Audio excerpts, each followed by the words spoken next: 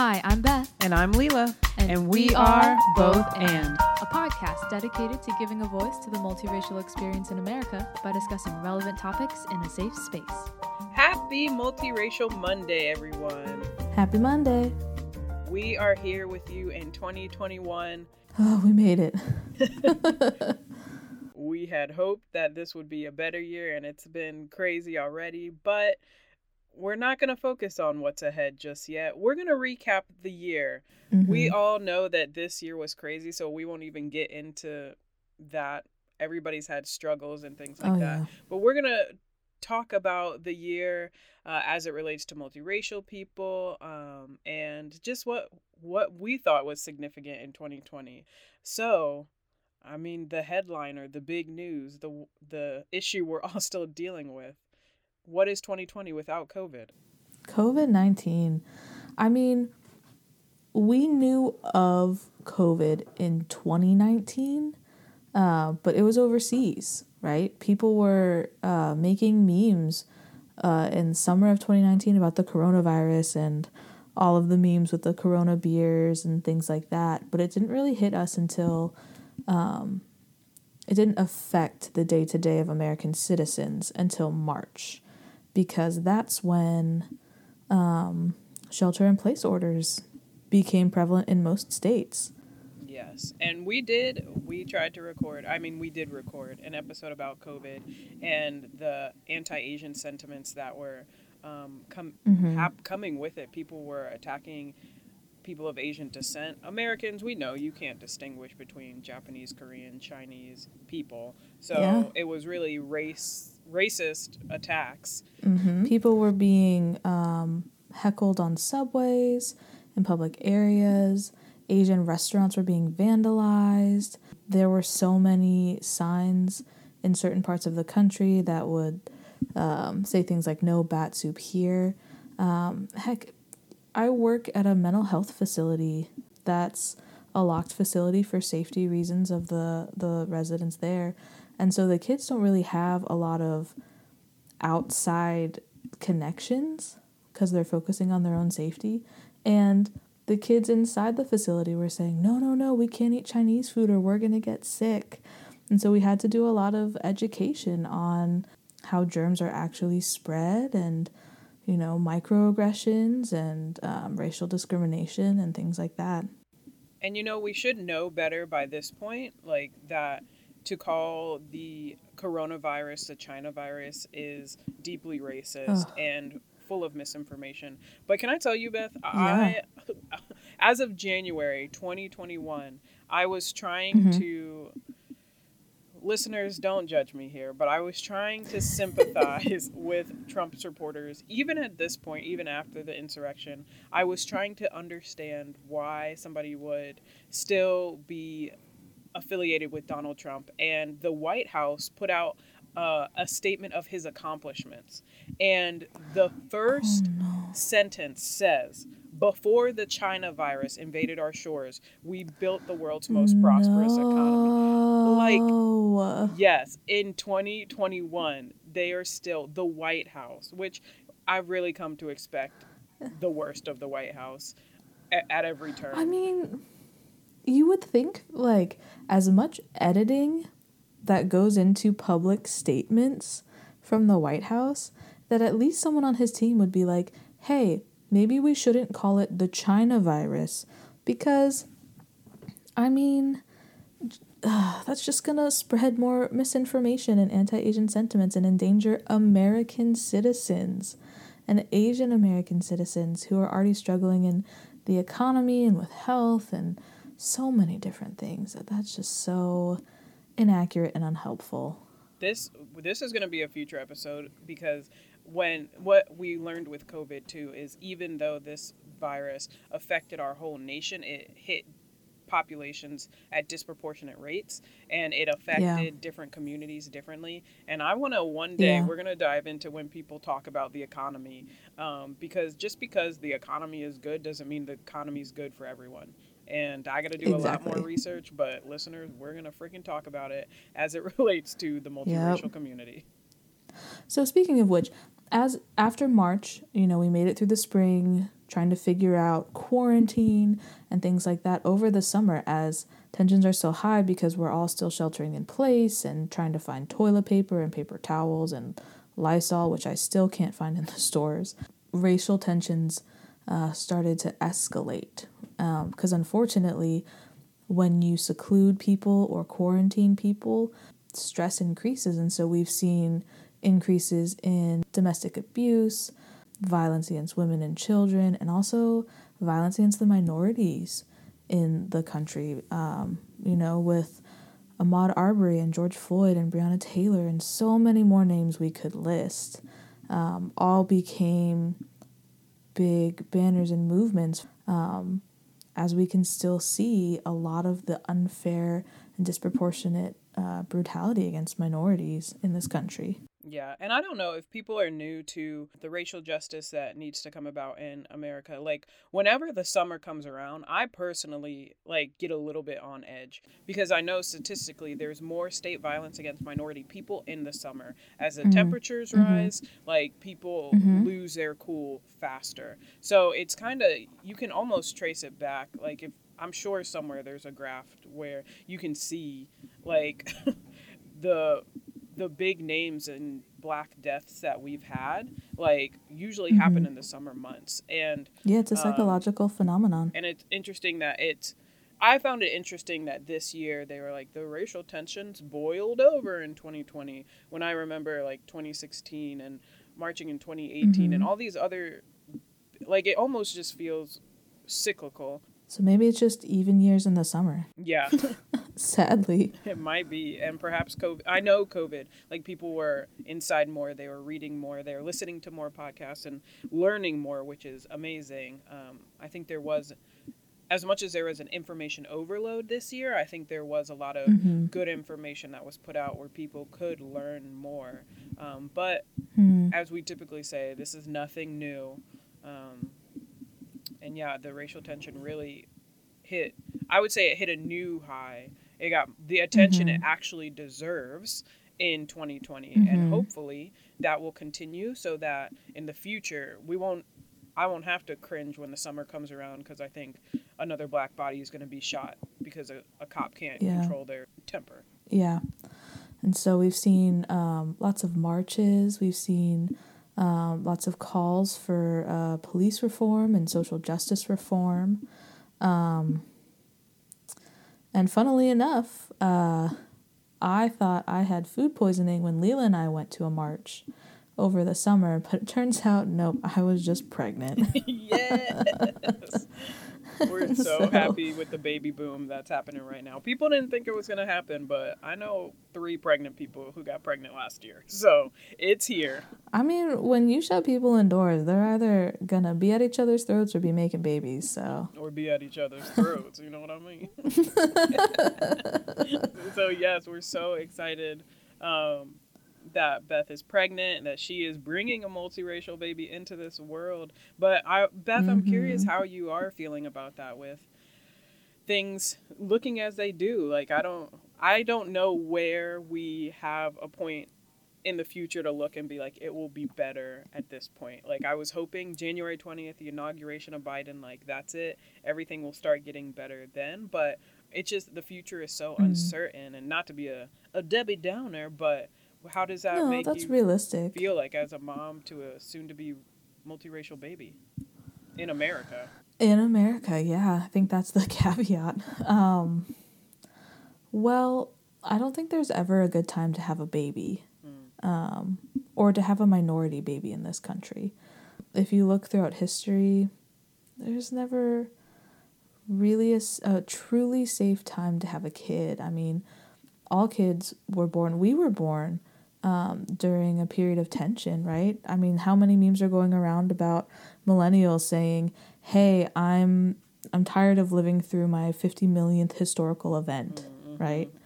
And we're here, we're surviving. And so, yes, I have my concerns. Yes, I'm going to try and raise my kid to be mindful and eyes wide open, but also just recognizing I don't have control. I can't control this global pandemic. I mean, at the first couple trimesters, I had lots of complications in the first trimester. And then I went back to work because I finally got healthy. But in the second, my third trimesters, my really big concerns have been not getting COVID, right? Because that's still around. And, you know, the baby doesn't have a fully developed immune system or lungs. And so that's always a thing. And now that I'm getting close to delivery, the question is, all right, how is he going to fare in this world? But I think every minority parent wonders about that to a degree, knowing that the world's not safe. The world can be cruel, but how do you learn to thrive despite that? Yeah. So I think that's kind of how I'm processing it. As an honorary auntie, I'm very excited for this baby, and I can't wait to put them. So I read a study about newborns, and multiracial newborns are in front of different races, like earlier than monoracial. And I'm like, oh, I just can't wait to put my face in between your dad's face and your mom's face. Like, he's gonna get the whole spectrum of color, and I'm so excited for it. Yeah, he is, and I think I'm excited for that too.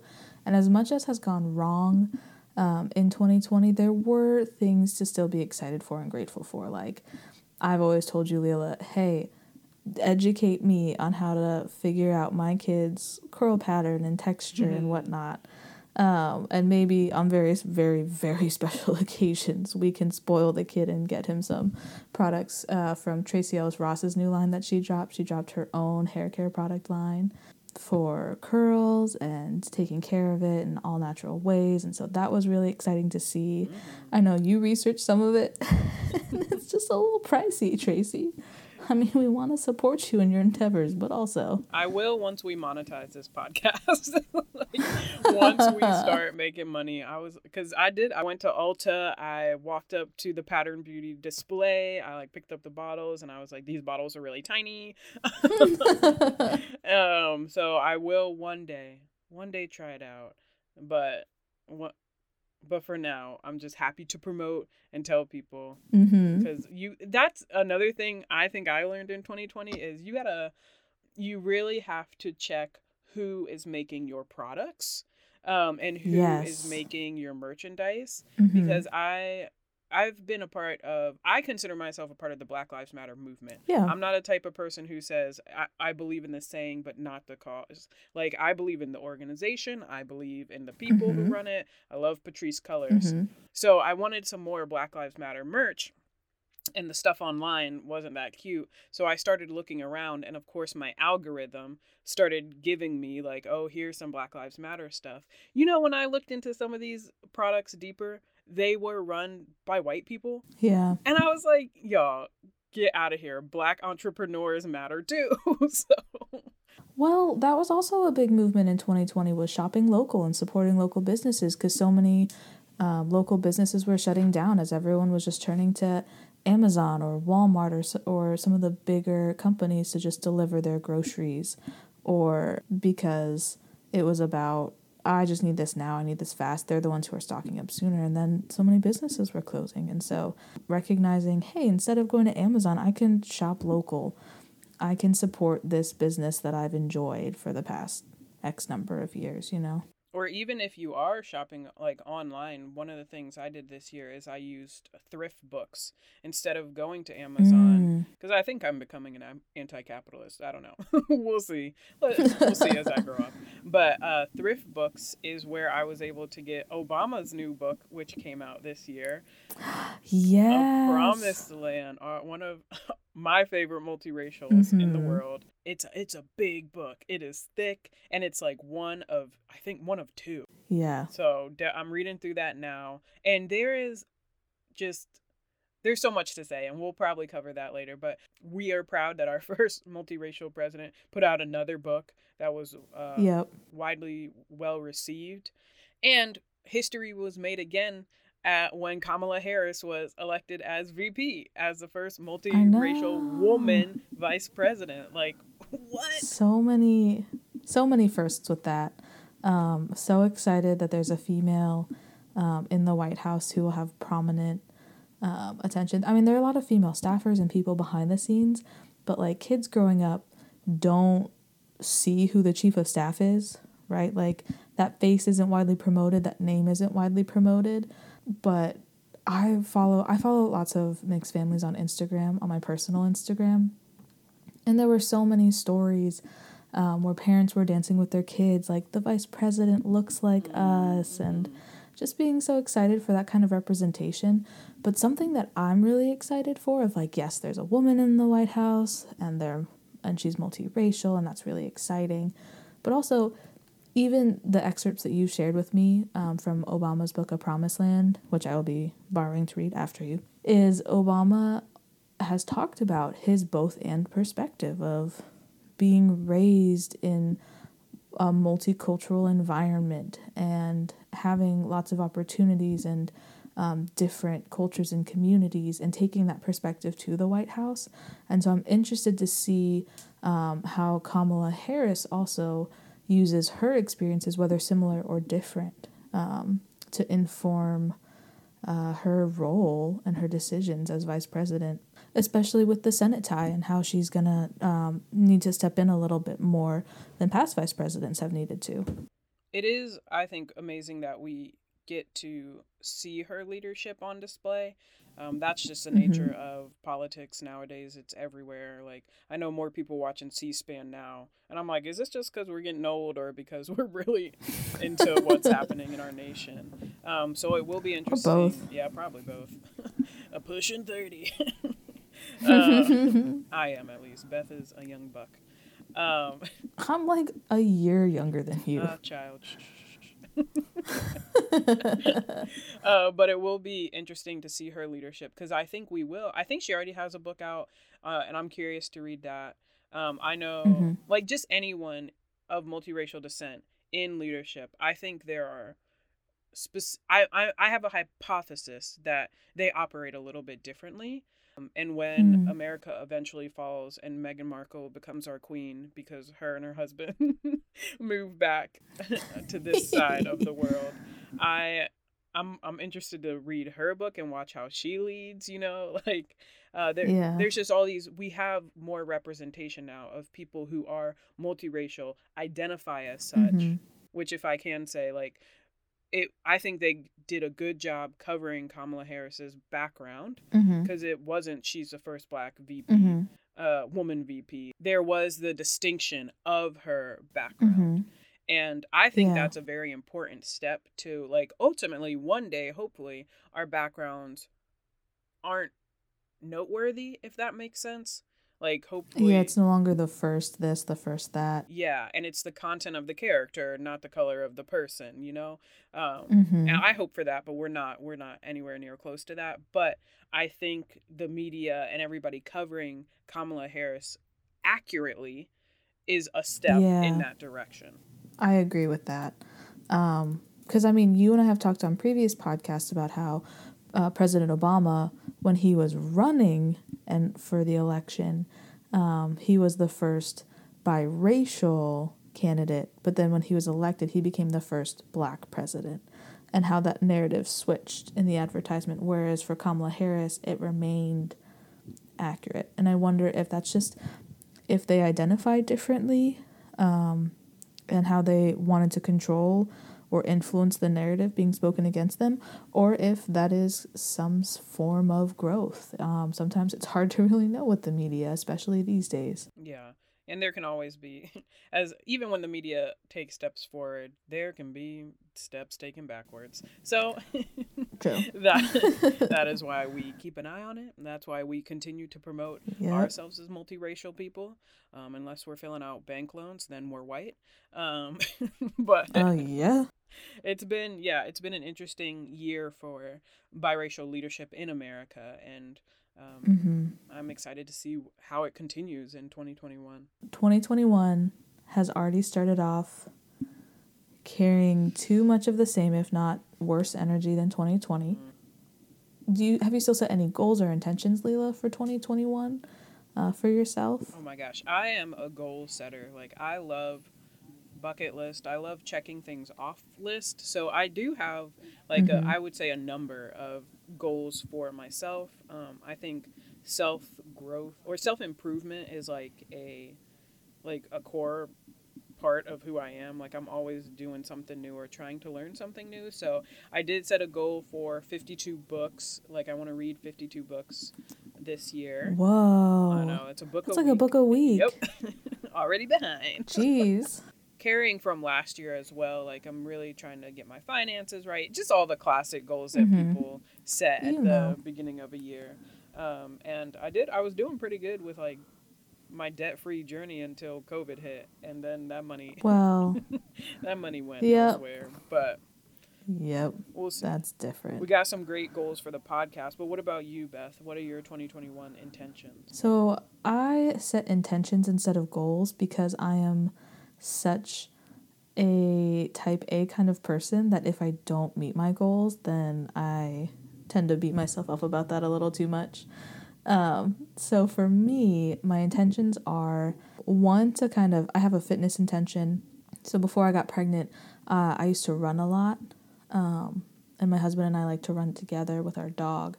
So I want to get back into running. And so there's a 5K that we do in our local city every year. And so I want to be able to run that again after the baby. So I'm going to start with a 5K. But before I got pregnant, my goal was to run a half marathon in 2021.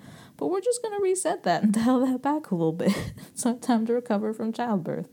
And then I want to journal more. I think I've really fallen off that in 2020, and with everything going on, I want to be able to process my thoughts, not necessarily like, I need to document this for historical purposes.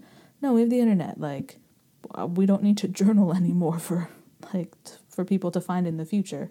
But just for me, in terms of processing through things and having a good outlet for that, I want to journal more.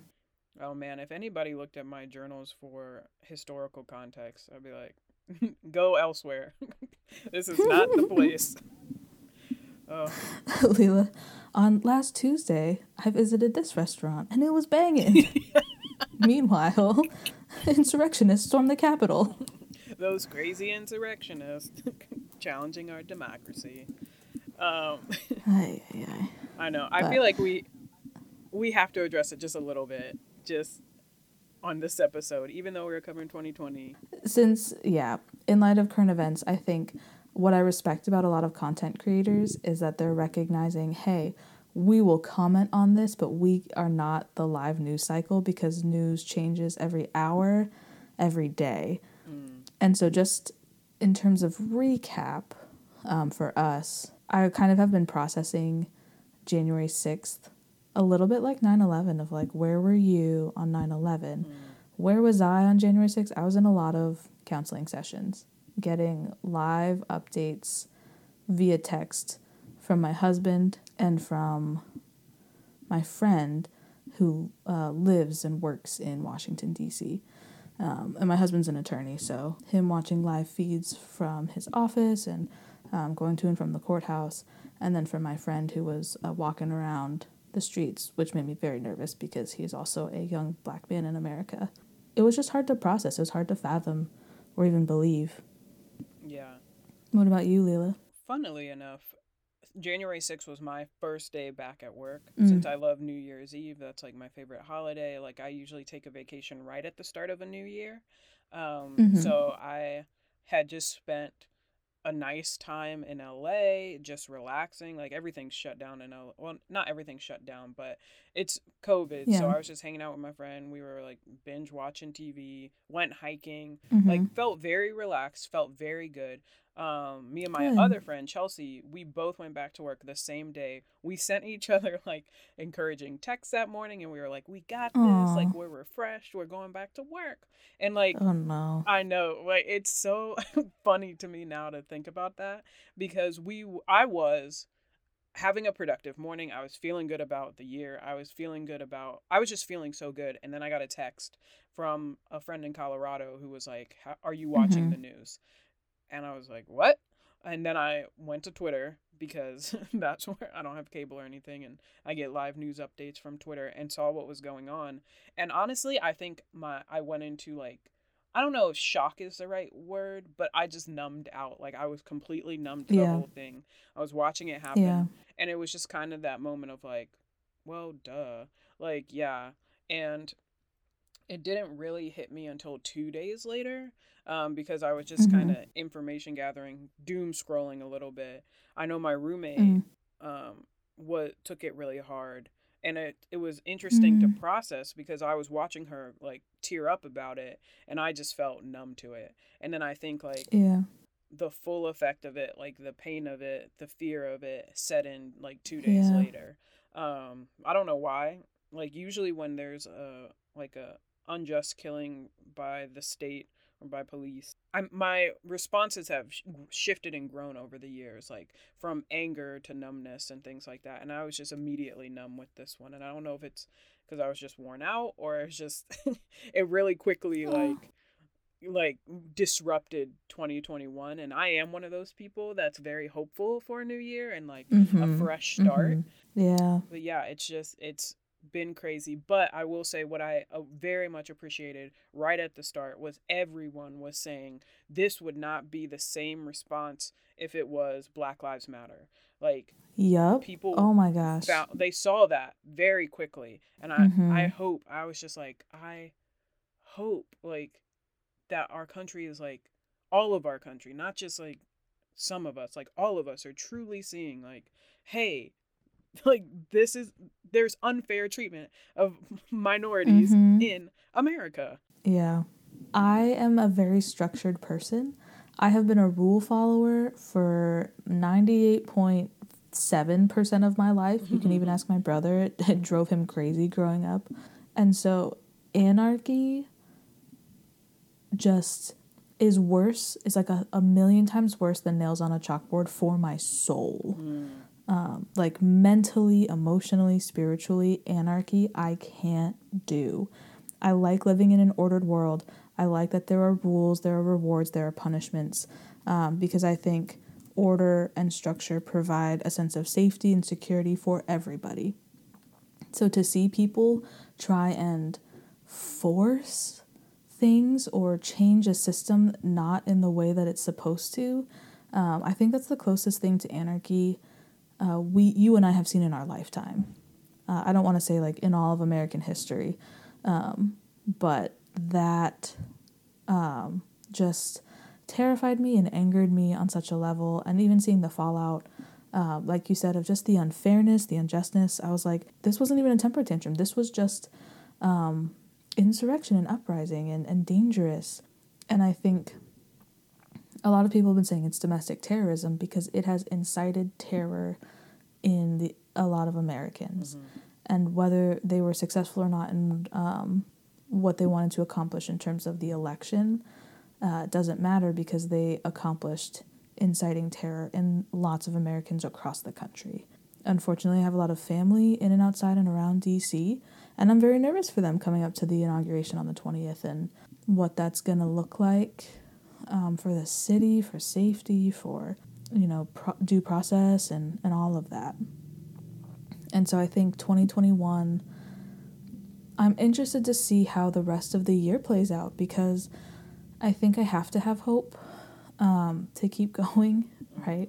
And kind of like we just recapped of 2020, there were a lot of hard things and sad things and tragic things, but there were also good things that were still happening. And my hope is that's the same for 2021. And so for it to start like this, the optimist in me is saying, okay, so we have the whole year to address it. We have the whole year to work through it. This is the starting line. This isn't the finish line. We have so much time to work through that. The realist in me is not sure what that will look like. And I know that there are some cynical people out there who may even say like, oh, it could just get worse. But I personally am trying to have hope. Well, I love that. We always need hope. And I'm going to align with that line of thinking as well, that we have time to address it. I think the hard part is addressing it. Just Mm-hmm. because there are hard conversations to have and like accountability, like people need to be held accountable for their actions. And I don't know what people want, the people who broke into the Capitol, people who are still supporting Trump at this point, like I don't know. I can't give you anything that you want. You want Trump to still be president. He's not. Like, so Mm-hmm. I think the conversations we have around our dinner tables with our friends and family, like, always, they're Mm-hmm. always important, but I think like they feel more important this year. So for us, like, this podcast is a conversation, like, Yeah. so it's not anything we're gonna give up on. We're gonna keep it going Mm-mm. this year, even Yeah. with Beth's baby coming. And Yep. just hoping to be more intentional with the podcast, because we are hobby Mm-hmm. podcasters. We're not out here like, this is not my career. Like, Obviously, I've talked many times. This is not my career either. yeah, so we do want to buff it up a little bit, try to be more engaged on social media and things like that, Mm-hmm. but also get back to our focus of, we talk about cultural events, we talk about relevant events in a Mm-hmm. safe space. Yep. But something we're hoping to do is like kind of a new series where we Mm-hmm. look at multiracial leaders, high profile or our local leaders, and try to Just any find, kind of influencer. yeah, any type of, well, not any type of influencer. I'm not going to get a multiracial Well, anyone who Instagram no influencer no up no in no here. no. I guess more so like anyone who influences a sphere of culture, whether that's education or business or social media or government or politics or etc. Yes, that's a great way to describe it.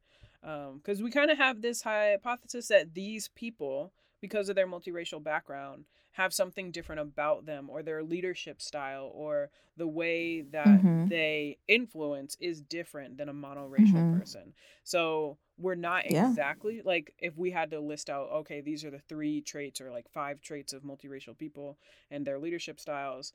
We don't have that information yet, but I think it's there.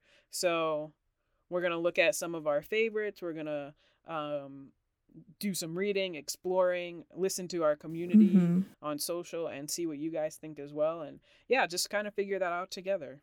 Yeah. So if there's anyone that you have questions about or interested about, send it our way. You can email us, wearebothand@gmail.com. Shout us out on Twitter, wearebothand, or message us on Instagram, same handle. We're pretty consistent with our branding. Yes, we are both hands everywhere. So guys, thank you so much for your valuable time today. Thank you for listening and being with us. We enjoy this conversation with you and for you. And yeah, I guess that's it. We'll see you next time.